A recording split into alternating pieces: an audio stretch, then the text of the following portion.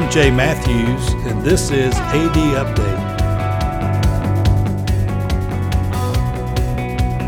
School's full bore for us, new year, and so excited to begin talking about the train kind of getting going. It's not full speed, but feels like we're running full speed. But I thought it was an outstanding time for us to have Chris Heaps spend some time talking with us about his short time at Briarwood, but the great impact he's had. But Chris, thanks so much for being a part of this. Awesome. I'm glad to be here. Hey, it's kind of interesting what's happened just recently because when you first came on board, I'm the director of athletics, and you're going to be the director of athletics operations. And because of some transition we're in now, I'm actually kind of operations and you're athletics. So Anyway, talk to us a little bit. I'm going to go into your background all the way back to even when you were part of the Yankees organization. But to get us started, kind of the whirlwind that got you here this time last year. Yeah. And then what's kind of happened to you since you've been here? Well, I was kind of at a point in my life, at Russellville. What a blessing it was, the 10 years there. But I was kind of at a point in my life where I was starting to think about the future, obviously. And, I think every decision that you make should be a calculated decision, and you should make it with intent to have a return on investment. Yeah. Because every decision should be an investment. So we were thinking about what was best for our family, and I had 26 years in the public school system and had the ability to retire if I wanted. And, I had reached out to actually a couple of private schools and said, hey, next year once my boys graduate, we're looking to maybe, make a move. And I really pursued Coach Renfro and talked to him about it, and then spoke with you about it because Birmingham just made sense because of my daughter, son-in-law, and our brand new grandson being born last summer. And, just bringing that family circle together and, having my wife close to her daughter and our grandbaby, it's been such a blessing. But, I was coming in, with the idea of, okay, I'm not an athletic administrator, but I have been, as a head coach. I've done so much with eligibility, fundraising, and, all of the things that you do, operations. Yeah. And so, I think I go back to a thing that resonates with me, and I had a close friend that mentored me. When I first started teaching, Jimmy Yarber was a fellow teacher. And I said, man, I don't know if I'm qualified for this. And he said, God don't call the qualified. Yeah. He qualifies the called. Yes. And, slowly that's happening to me as I've made this transition not only into athletic operations, but now as interim athletic director. You said it best, taking this new role that you've taken, just like I've taken a new role. There's a lot of new information, and it's like an information superhighway. It's like drinking from a fire hose, like you said, and that's been the case some points, in mine as well, with emails and POs and returning phone calls, and just dealing with a little drama here and there, But we want to talk about these last kind of 12 months, give or take a few weeks at Briarwood. You knew about Briarwood, didn't really know Briarwood. You got to know Coach Renfro. I think you talked to Coach Hall, who'd been here previously. Oh, yeah. Your boys, that's an amazing thing about their changing their senior year. And we talked about just enjoy your boys, senior year, So what's been kind of your experience now in these 12 months about, what you've come to know, and then a little bit about the potential that we talk about consistently in that time here? Well, what I've learned, and it's what I expected. I felt that Briarwood would be a great opportunity for us to be challenged academically, for my boys to be challenged. I knew there was academic rigor. Mm-hmm. I knew that Coach Renfro had a lot of knowledge, and being baseball players, that we could tap into that knowledge. And I felt like And me not being the head coach, I think there was a lot of growth for my boys. Right. Don't get me wrong, they grew a lot in my program, but, Right. They needed that. And right now they're experiencing that growth at Wallace State, dealing with Coach Putman. I mean, and my boy said, he says a lot of things similarly, but, he's different, you know. And, you just got to get adaptability, adjustability is so important in life. But, it was a big adjustment for them coming in as seniors. I felt a little bit, I don't know if I'd say guilty, but I felt like, Sure. Second guessing myself, should I pull my boys from their senior year? But, man, they had such a great experience here, made a lot of really good friends. They experienced spiritual growth, academic growth. Mm-hmm. The baseball is real baseball. It's really good. And, man, we had such a great group of seniors last year, and then underclassmen that, just a good chemistry. So, and we like what we got coming back. So we're excited about that. But well, I'm so glad it was a blessing, and you've been a blessing to us. So there's no way you would have known when you're, wet behind the ears in the New York Yankees organization that you'd end up at Briarwood one day. Right. So talk a little bit, because I think your background's so unique and how God prepares you for every step along the way. So it really has been. I've always tried to make every decision with a heart for God. And I used to pray for, God bless me. And when I changed that, and I changed a lot of things when I became a head coach, and had to start thinking about things, from the full scale, and that it's not really about wins, it's about making winners. Yeah. And that starts with something that I used in Russell was we is greater than me, but now I've even added that he is greater than we. Oh, wow. And That's we is greater than me. Yeah, interesting. And it starts with God. Yeah. And then it's about the team, and that team is your family, and whether it's your friends, your circle, but we're trying to encourage our guys to really buy into being a great teammate. Yeah. And because at some point, and being great leaders, and when you're a great teammate and a great leader, leaders only have two things to think about, and that's accomplishing the mission that they set out to accomplish, and then taking care of their teammates. And we're trying to teach our guys that that's the two things we got to focus on. Yeah. So, but going back to the Yankees, when I walked away from that was my dad wasn't happy with it, but it was a tough decision. But a lot of guys get cut, and they regret, maybe I should have worked harder. I was working hard, and I was getting better. I just felt like, man, I don't want to spend 6, 7, 8, 10 years pursuing the big leagues when I knew when I went into the brass that day and spoke to the leaders of our organization in Tampa, I said, I know what God's called me to do, and that's to serve in education, and I'm going to be a teacher and a coach. Yeah.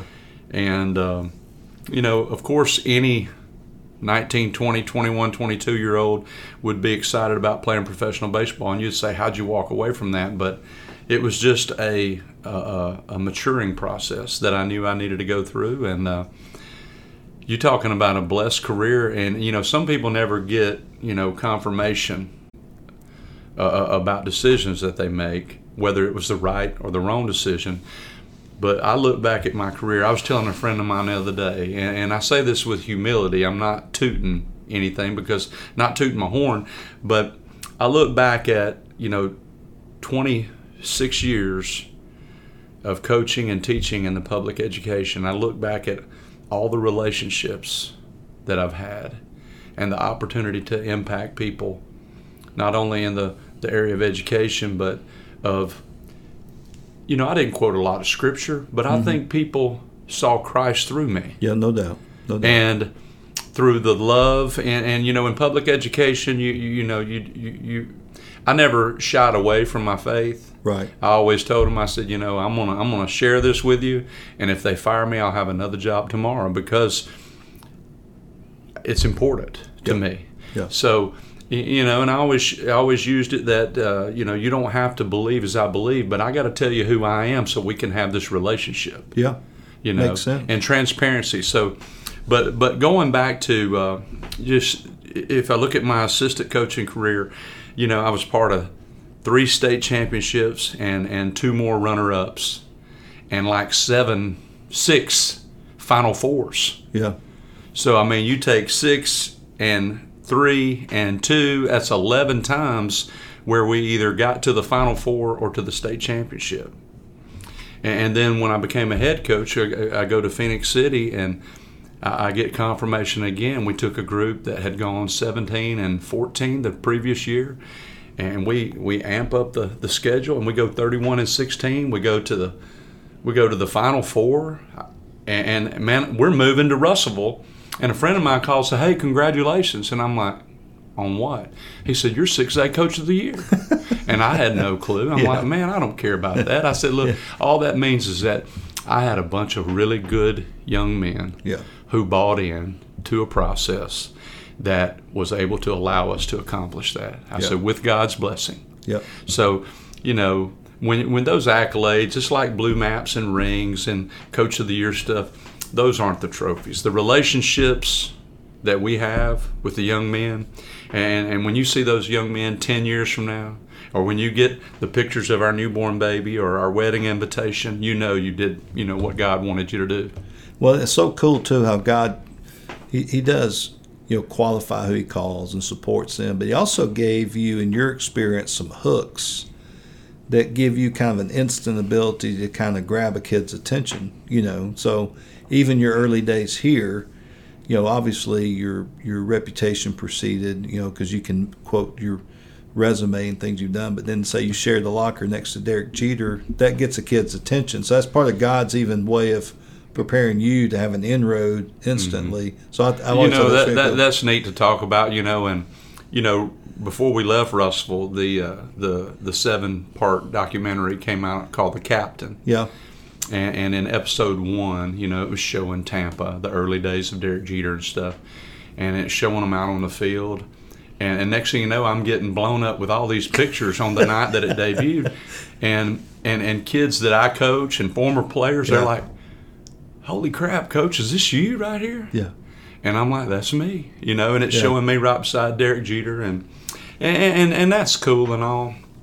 But that's not my claim to fame. My claim to fame is in 2002 convincing a beautiful young lady, way better looking than me, to marry me, that's given me the gifts of being a father, and that's my claim to fame. But man, the Derek Jeter experience in the Yankees, it was a great experience, but it can't touch what I've experienced, especially the last 10 years of my public school career.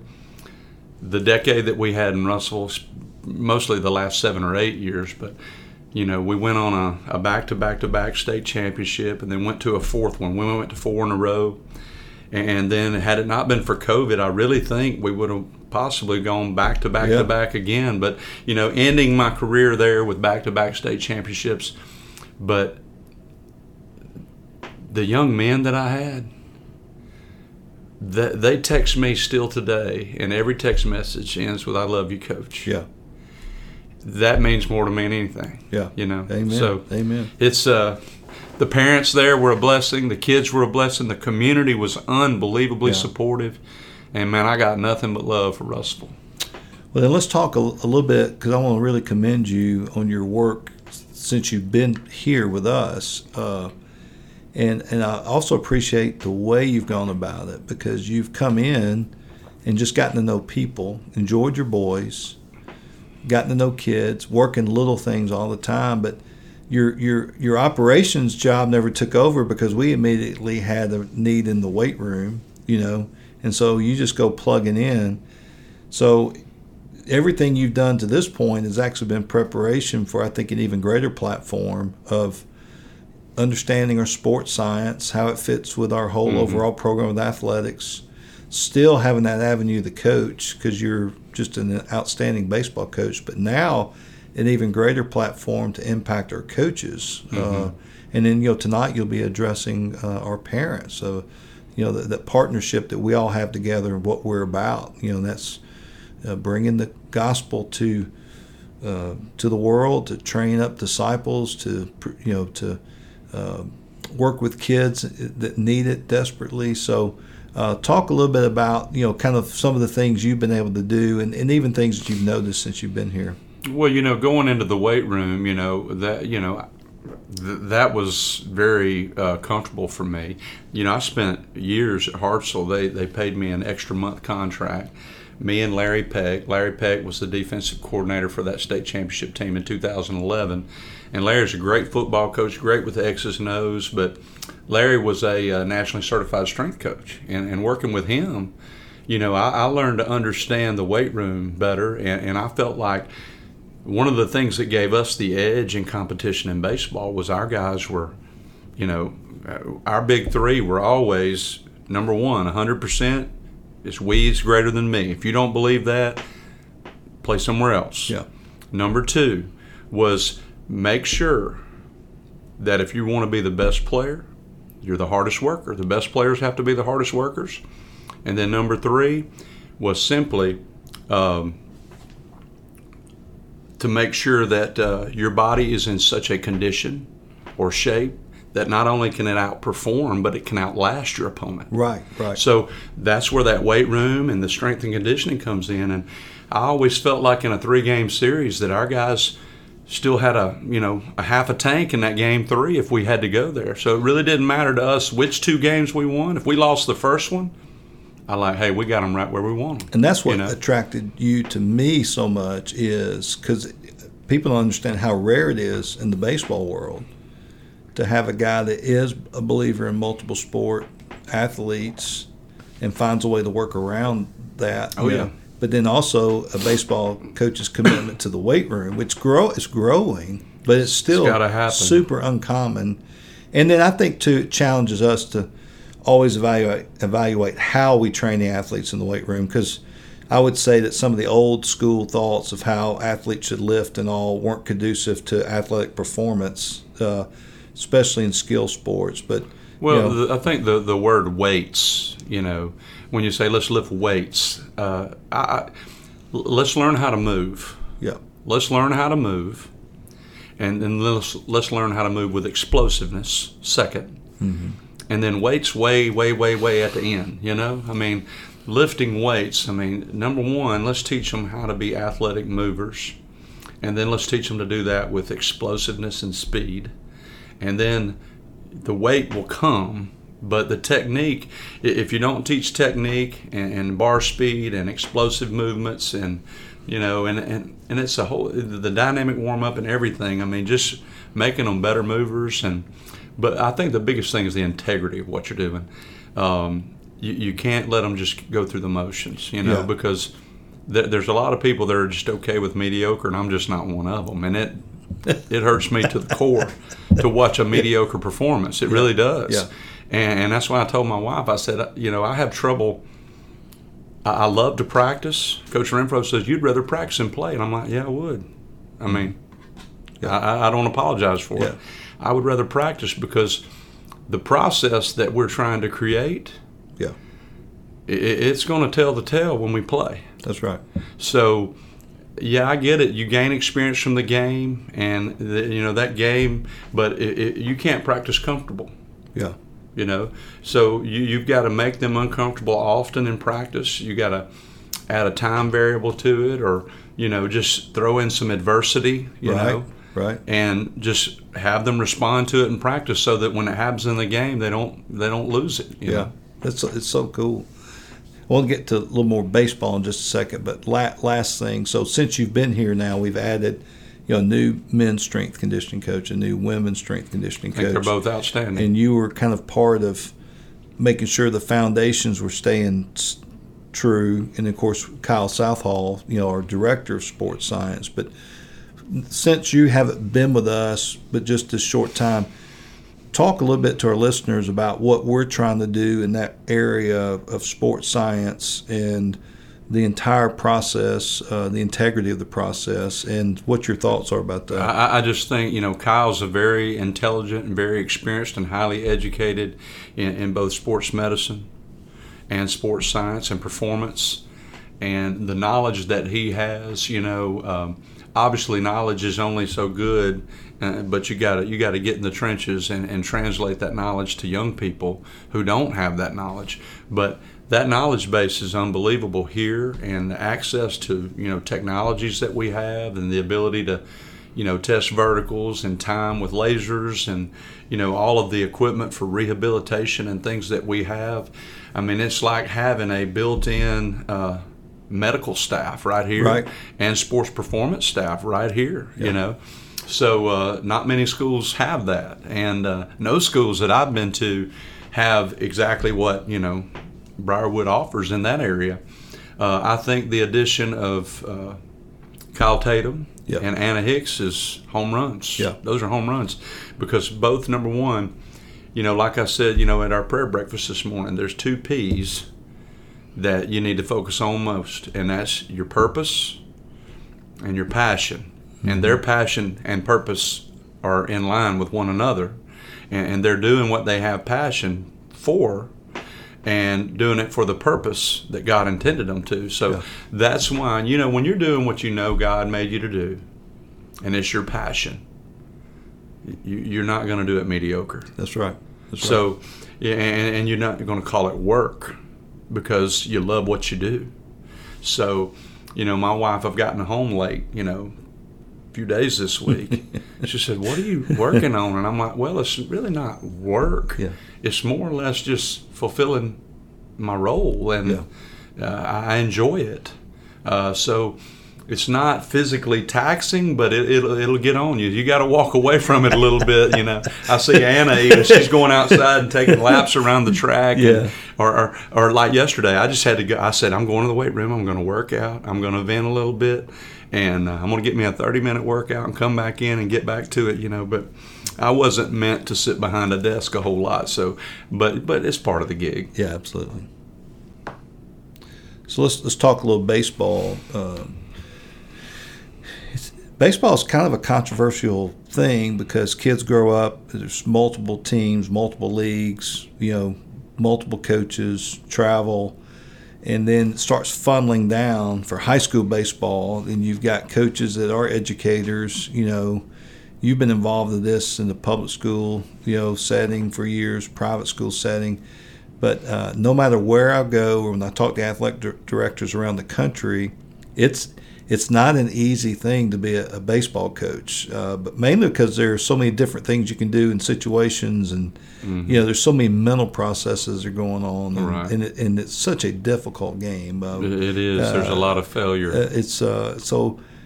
Talk a little bit about how you've been able to kind of grow into our staff, and kind of how God's kind of placed some really unique people with unique giftings, and how the kind of the Briarwood way that we've kind of learned is we all kind of figure out what we can do and serve one another and try to serve these kids. So. Well, first of all, on the baseball side, we have a tremendous staff. Coach Renfro's resume speaks for itself. His knowledge is unbelievable, and he truly shares the Lord with the kids, and he holds them accountable.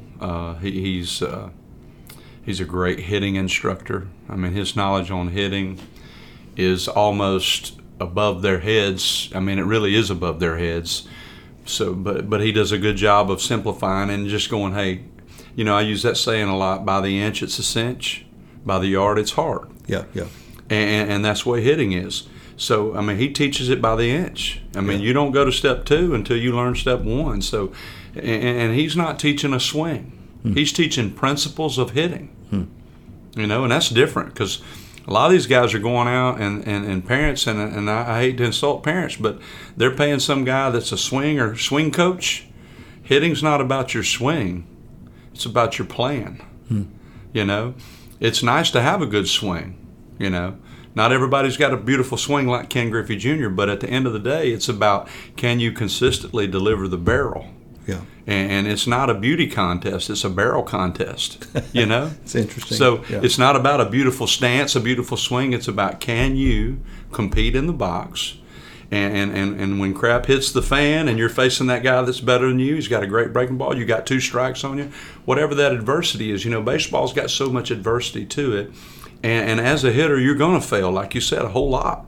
So, and I tell kids all the time, if you haven't gone 0 for 20 times, you hadn't played long enough. Yeah, the old slump. Or you haven't played at a high enough level. Yeah, so it's coming. Yeah. You're either in a slump, just came out of a slump, or you're about to go into a slump. That? That's baseball. That would have helped me. Think 1/3 of the time. Yeah. So think about it, a third. If you bat 300, that's a third. So that's really good. But we're really not concerned with batting average. We're concerned with guys having quality at bats, guys competing in the box. Are your outs productive? What are you doing that's helping the team? Coach Renfro talks about this a lot, but hitting is hard. It's hard to get a hit because there's a pitcher and 8 guys with gloves. Yeah. Well, 7 guys behind him and the catcher, but it's hard to get hits, but it's easier to play offense. So what's the goal of offense? It's to score runs, not get hits. So we break it down. So that's when I say real baseball, because a lot of guys are concerned about their batting average. That's not real baseball. If you look at the big leagues, batting averages aren't great. But the best players, they get on base a lot. Or they have high slugging percentage that when they get a base hit, it's not a single, it's a double, it's a home run, So they're quality hits that help the team. Yeah. So, you can't score from first base easily. But second, third, and then obviously home runs, you score. So the premium on extra base hits in the big leagues is high.